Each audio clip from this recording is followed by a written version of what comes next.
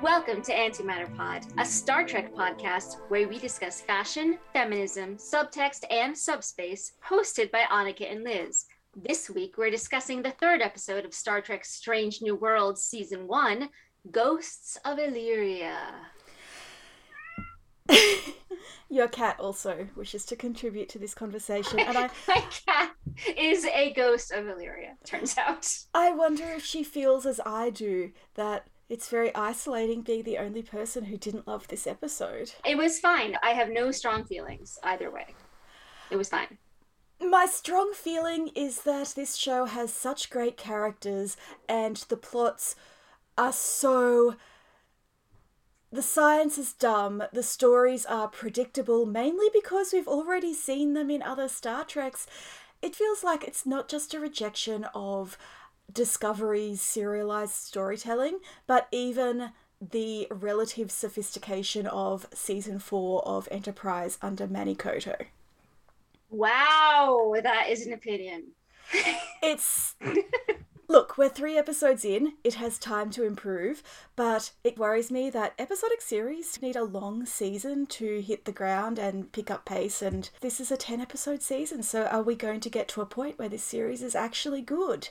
Yeah, I think that it's partly, in order to be episodic, which by definition means that it introduces the problem and solves the problem in the same episode.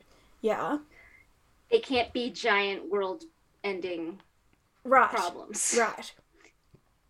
And it's not that I need everything to be on a giant world-ending stage. No, and I would love to see Discovery dig deep into a much smaller scale story. Yes, but without an arc and without... There's something lacking. I think it's partly just because we've gotten used to watching television a certain way. Yeah. So I watched this today. I didn't watch it yesterday. Sorry. I'm a bad Star Trek fan. It's okay. I forgive you. And then I immediately watched Law and Order, and I'm halfway through SVU. And those are procedurals. And we've talked about procedurals a lot on this show and what the difference between a long arc and a episodic procedural is. And I am sorry to inform everyone that SVU is less episodic than Strange New Worlds, despite being a procedural, and I think that's a problem. Yeah. I think that they haven't quite found the formula yet. I think there is a formula, and the Strange New Worlds people haven't gotten to it yet. And that's fine. Again, this is only the 3rd episode. There are plenty of things I enjoyed. I don't have a lot to say. My problem is that I am watching season 1 of ER for the very first time, and it's an amazing show. And by episode 3, it was also a procedural with character arcs, just as Strange New Worlds wants to be. But the procedural side is tight, it's interesting, it's compelling, it's not stupid. Ghosts of Illyria was just stupid. A virus that travels by light that basically transforms the crew into moths. And number 1 is immune, but no one is proactively trying to use that and experiment on her. Like, M'Benga's just like, oh yeah, I can't do it, sorry. And then he's sick. Definitely the doctor, the EMH, would have her in a little bubble. Right. Immediately. And she knows she's infected, but never even considers self-isolation. You know, we've been through a virus, we've been through an epidemic, we know what to do when you're infected. This was just silly. And I knew the second the light people turned up on the planet that they were the Illyrian colonists, because I have seen Star Trek.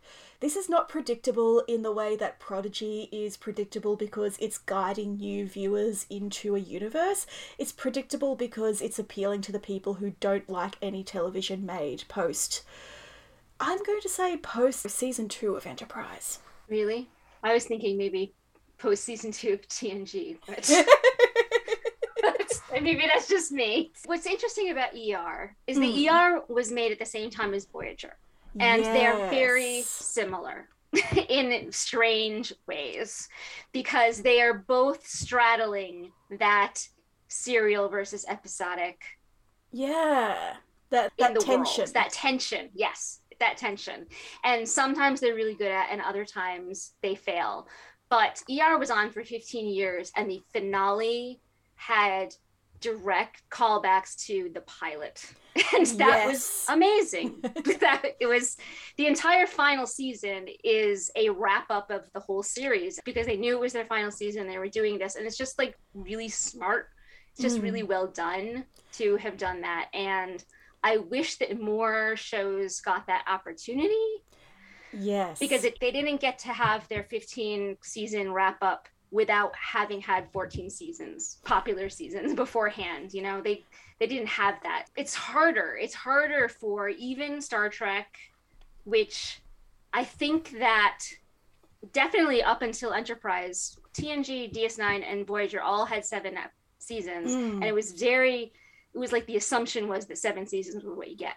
Like, that's where you are. And I feel like even though we're only going into season 5 of Discovery, everyone at this point, since they've passed the 4th season, thinks that they're going to get to the 7 seasons. So there's like this weird, I think that if they can find that sweet spot of being both episodic and serial, that's actually what Strange New World should be, and I hope that they're going for that eventually. Like when this episode started, the teaser, the pre-credits sequence, I really thought that teaser was a tie-in to what I'm calling Pike's arc of being, you know, having like post-traumatic stress about his future. Yeah.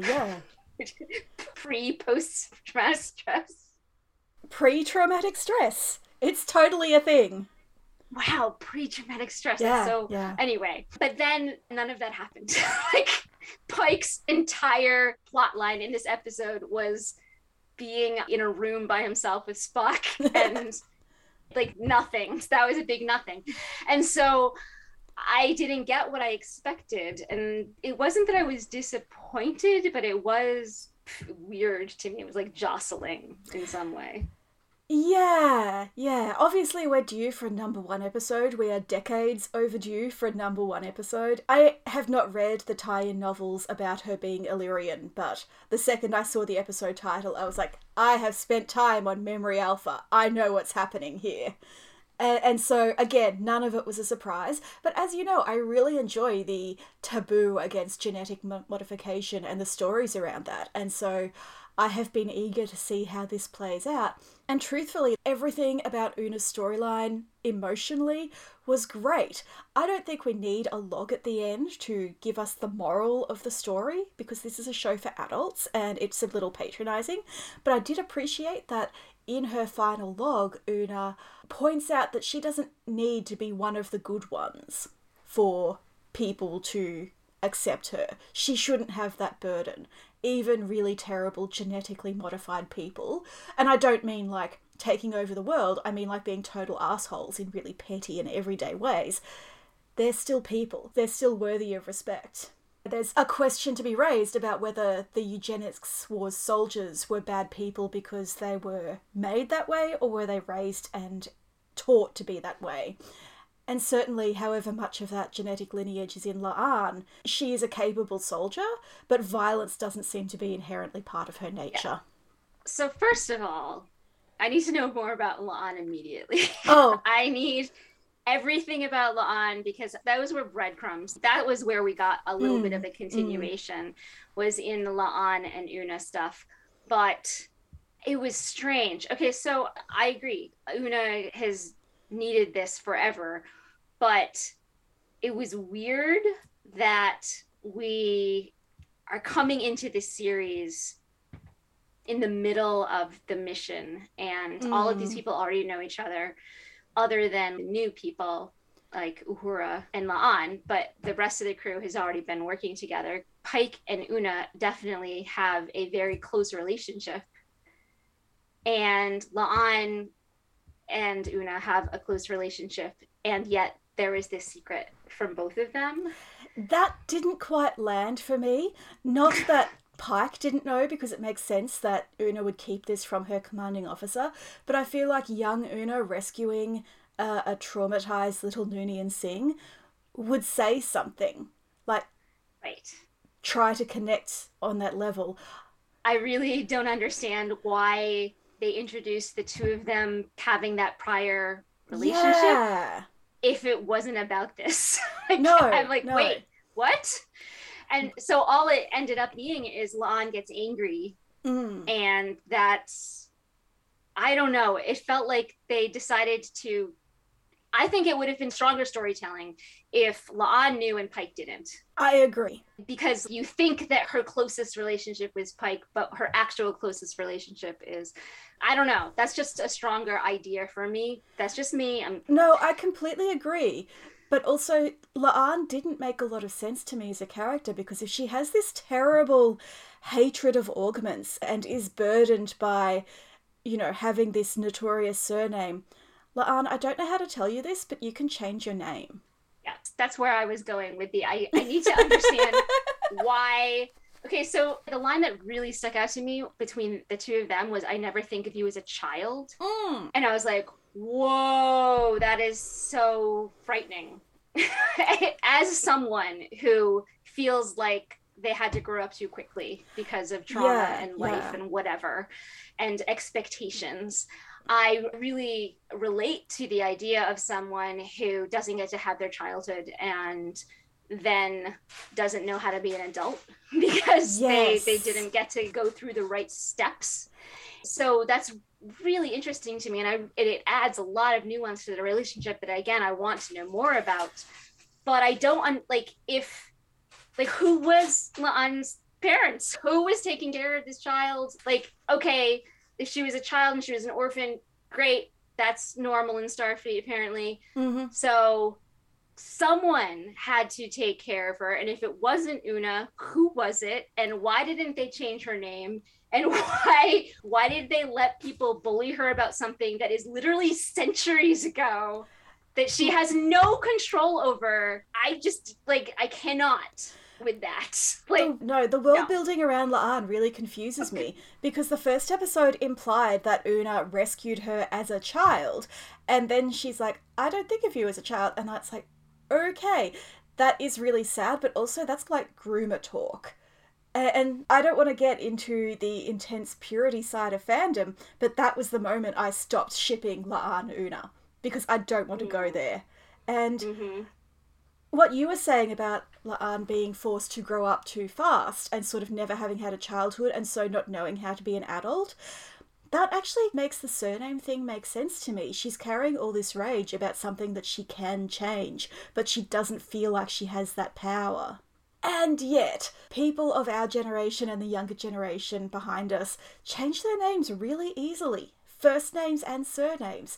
It seems anachronistic that this would not be an option in the future. Yeah, you! I was thinking of you! Me. Yeah. I literally changed my name because I was done with men. Right! It's not impossible. I would assume that in the utopian future of the Federation, it would be easy. Easier. Easiest. Yeah. So if Una wasn't the adult who was looking out for her, were there no adults looking out for her? And if not, why? Why are there no adults looking out for her? I'm very concerned. Can we write the fic where it's Katrina Cornwell raising La'an? Yes. Because I will say the relationship between Una and La'an is basically what I had envisioned between Katrina and Una.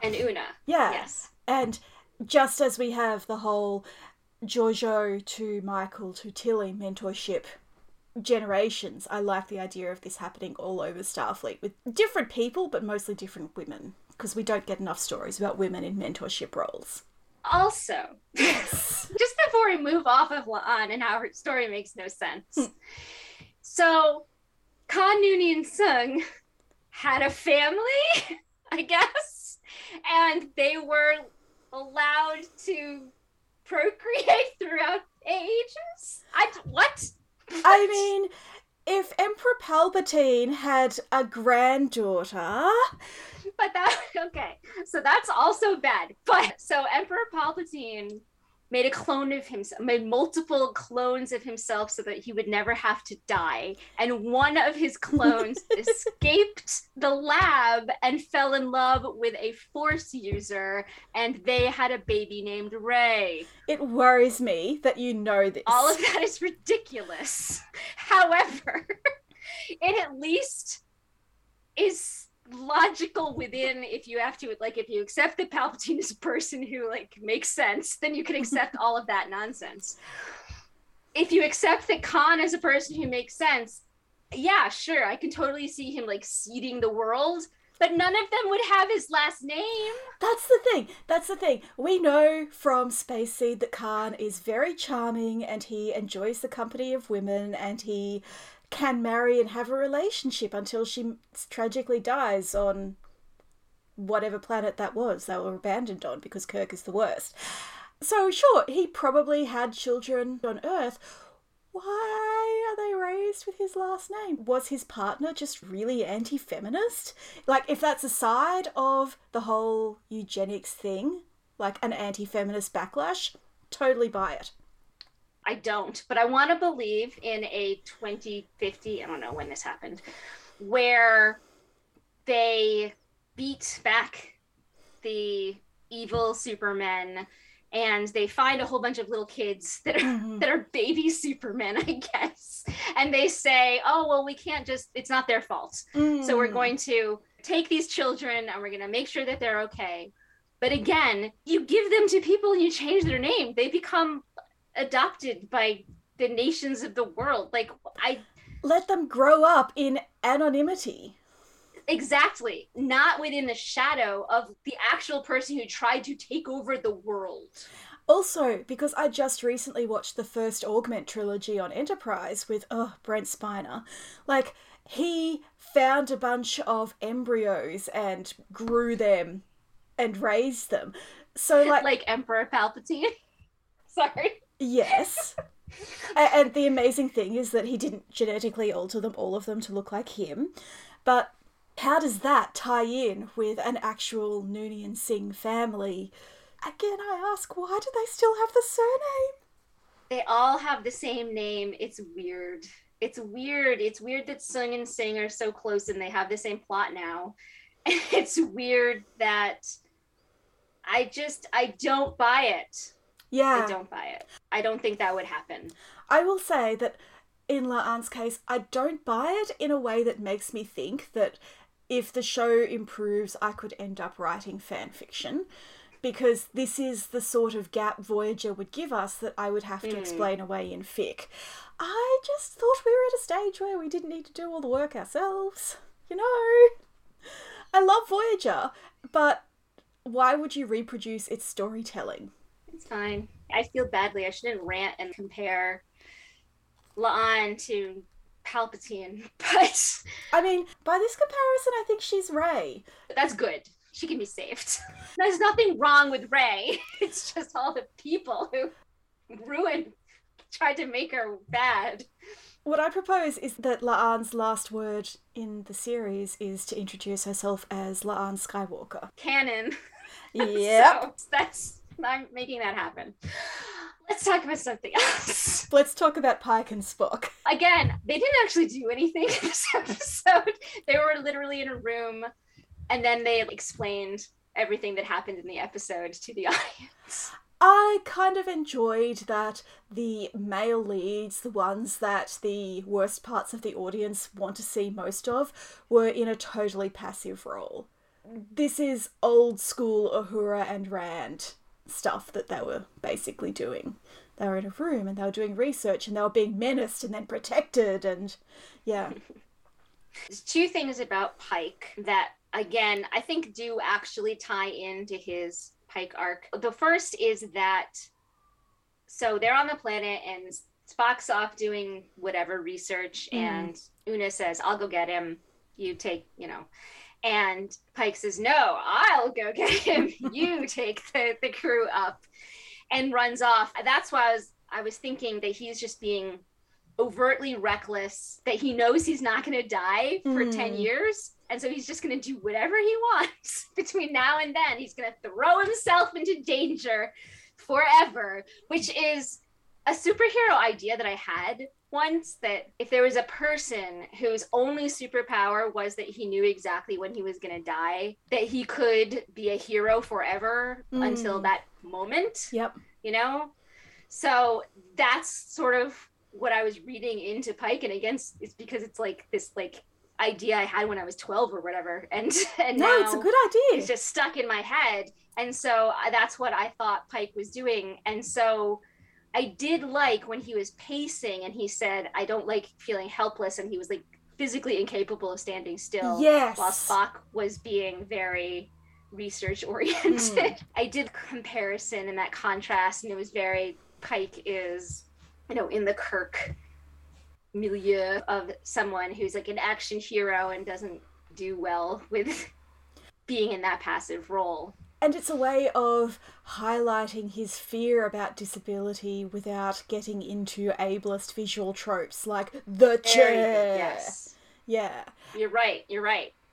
The issue isn't that he is going to be trapped in his body or in his chair or in something that is holding him in, but it's that he can't be that hero. He can't be that reckless person. He can't rush into fire.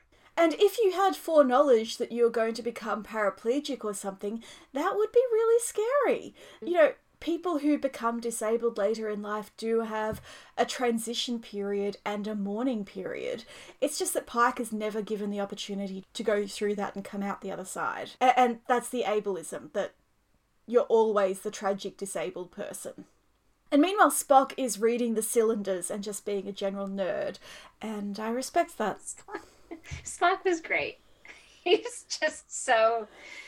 I liked the I am arming us with knowledge. That was so good. I was very proud of him. I was like, I think he might be trying to tell a joke. It's not funny, but I'm very proud. But it was funny that he was trying, so it worked. Yeah. It was just... They were fun. Yes, and Christine is also great. We didn't really see much of her, but I thoroughly enjoyed it. And again, because her job is like temporary genetic changes, I was waiting for her to play a part in this storyline, and she didn't really get to.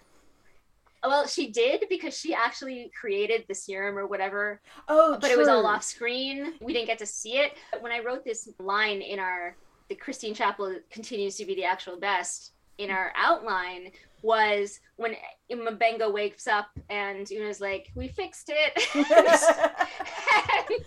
and Christine comes over and she's like, yeah, I totally created the serum. That's me. I'm awesome. Bye. She was so amazing and I loved her. I just love her. She's so great. With like 2 lines, she's the best of the episode for me. Jess Bush is absolutely turning into a scene stealer and I love it. And M'Benga gets a bit more depth, which I think is great. He has this terribly sad story of trying to save his little girl, which apparently those fans hated because, God forbid, someone value the life of a little black girl. But I thought it was very sweet. It was very sweet. And I like it for another reason. Like, obviously, I value the lives of little black girls, but also I like... especially in this particular episode, which was at its core about people playing God by genetically altering their children to some purpose, and how the Federation is against that. And then we had M'Benga, who was not genetically altering his child, but preserving her in a space so that he could find the cure. And that is the same thing. They're like 2 sides of the same coin kind of thing. Alteration and preservation. Right. And so with the goal being save my kid and, have them be safe from disease. And I think that's really interesting in a show that is, it's science fiction. Everyone always says that Star Trek is very based in reality, based in those kinds of things, and to have the doctor and like, it was an interesting twist that I liked that part of the story more than Una's part of the story. Yeah, yeah. I also really liked Hema and his interactions with Una. And again, thinking about Enterprise, why can't they make his antennae move? They had the technology in the early 2000s. However, I love him. I ship them. Get yourself a lady who can throw you over her shoulder. Right? And he's completely crazy. He captured part of a star in the transporter room. Okay. That's amazing. I just want to point out that Una beamed up her whole landing party in the middle of an ion storm and not a single person was swapped with their mirror universe counterpart. But I choose to believe that bit of molten planetary core is actually a mirror universe molten planetary core. Oh, I like it. Yes. That makes sense to me. There are rules here, guys. And it's a perfectly good... Thank you. Thank you. I like it a lot. Let's talk about fashion. Woo!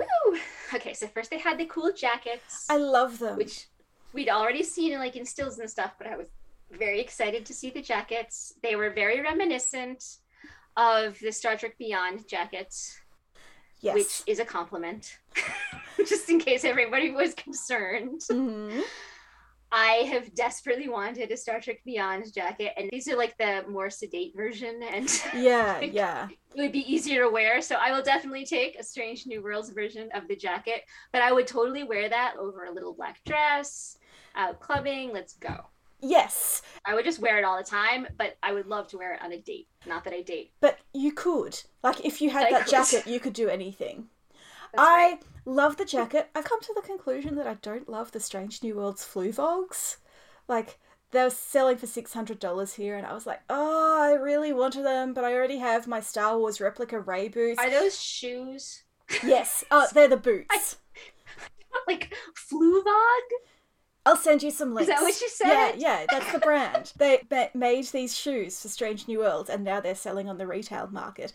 I just think they're a little weirdly balanced at the back, and I've decided that I don't want them, so I'm going to save my $600. Yeah. No, it's a no from me. I'm trying to think of a shoe I would spend $600 on. No. Nothing. I'm sorry. Your note here is Una's Randian hair, and it took me a minute to realise you were talking about Janice Rand, not Ayn Rand. Not Ayn Rand. Thank you. I thought that too when I wrote it. I was like, this is totally what Liz is going to think. But no, because she has the braid around the ponytail, so it's not the bun, but it is a ponytail, and then it has the braid around that. Yeah, that was a good catch. That is definitely Janice Rand hair, and I appreciate it. I love it. She looks amazing. Her high ponytail is just chef's kiss. Yes. And so, A+. I don't think you can make Rebecca Romaine look bad, but she looked really great. Once I saw your note and realised that it could plausibly be a modernisation of the iconic Janice Rand basket beehive, as a subtle modern homage. Right. I really like that. Like an homage. Yeah. And Uhura's eyelids are naturally glittery because she sleeps in her makeup, apparently. Could not stop laughing. You don't understand. It had that beautiful shot. It was stars across the black night sky, but it was actually Uhura's eyelids. And it was great. I was super into it, but it was also no. That you shouldn't sleep in your eyeshadow, ladies. Pro tip. They went to the trouble of wrapping up her hair, but still she's sleeping in her eye makeup. Guys, come on. But that's why I was obviously Uhura just has glittery skin. I totally buy it. She's in the future. That's the way it is. She has a secret genetic manipulation of her own. Exactly. That's right. So can we talk about lockdown before we get to Oh gosh. And, yes. Because I gotta say, when Una called for a level 5 lockdown, that's what Melbourne was in for most of 2 years, and Erin and I were just no, we can't do this. I'm sorry. Meanwhile, I was over here saying that would never happen. That's not how that works. It's not even how it worked on American military ships. No way was the U.S. military or NASA or Space Force or anything even remotely related to the United States of America go on lockdown. That just doesn't... Sadly, sad but true. And so I just, Yeah. It was hilarious to me. It was just so funny because we literally never were actually in lockdown. I was going to say I highly rate it. I highly rate lockdown, provided then you don't just open up and let it rip and suddenly you have more cases than you've ever had before in the country right now, today, and everyone's just carrying on like it's business as usual. Anyway. But yeah, so that was a no. No, I understand. Unrealistic. Annika, where is Katrina Cornwell right now? Okay, so since you mentioned the ion storm, my new pet theory is that when Katrina Cornwell was hit with the radiation of the torpedo, actually she was skipped into the mirror universe. Because Discovery had come from the, she was, there was like all of this together. There was the radiation of Discovery going over to the Enterprise, clinging on to everybody. So that's what happened. And so she ended up in the mirror universe, but because she had knowledge of what the mirror universe was, she figured it out quickly and she went off to find Lorca. I love that. I think someone should write that fic, and if you don't do it, I will. For a brief, glorious moment, I thought she was in M'Benga's transporter buffer, because I was like, he was on the Enterprise at the time, she died on the Enterprise. She didn't die, that's ridiculous. I don't know why I would say that. And he saved her, and now he's just trying to figure out how to revive her. Obviously, I think the story about his daughter is better for him and for the series. For the series? But for us. Yeah, but what about us, guys? What about us? What about us? So I've decided that following her near miss with a torpedo, she has resigned from Starfleet and she is in a nice house by the sea writing a paper on pre-traumatic stress disorder. Someone has to. Right. It's very relevant to Starfleet. Yeah, look, Pike might be the first case, but is he going to be the last? He is not. So that's what Katrina Cornwell is doing. Thank you for listening to Antimatter Pod. You can find our show notes at antimatterpod.com, including links to our social media, credits for our theme music, and transcripts of our episodes. You can follow us on Twitter, Facebook, Tumblr, and Instagram, all at AntimatterPod. Can I just say that our Instagram game is A+. You should definitely follow our Instagram. And write to us at mail@antimatterpod.com. If you like us, leave a review wherever you consume your podcasts. The more reviews, the easier it is for new listeners to find us. And join us in 2 weeks when we'll be discussing the next episodes of Strange New Worlds.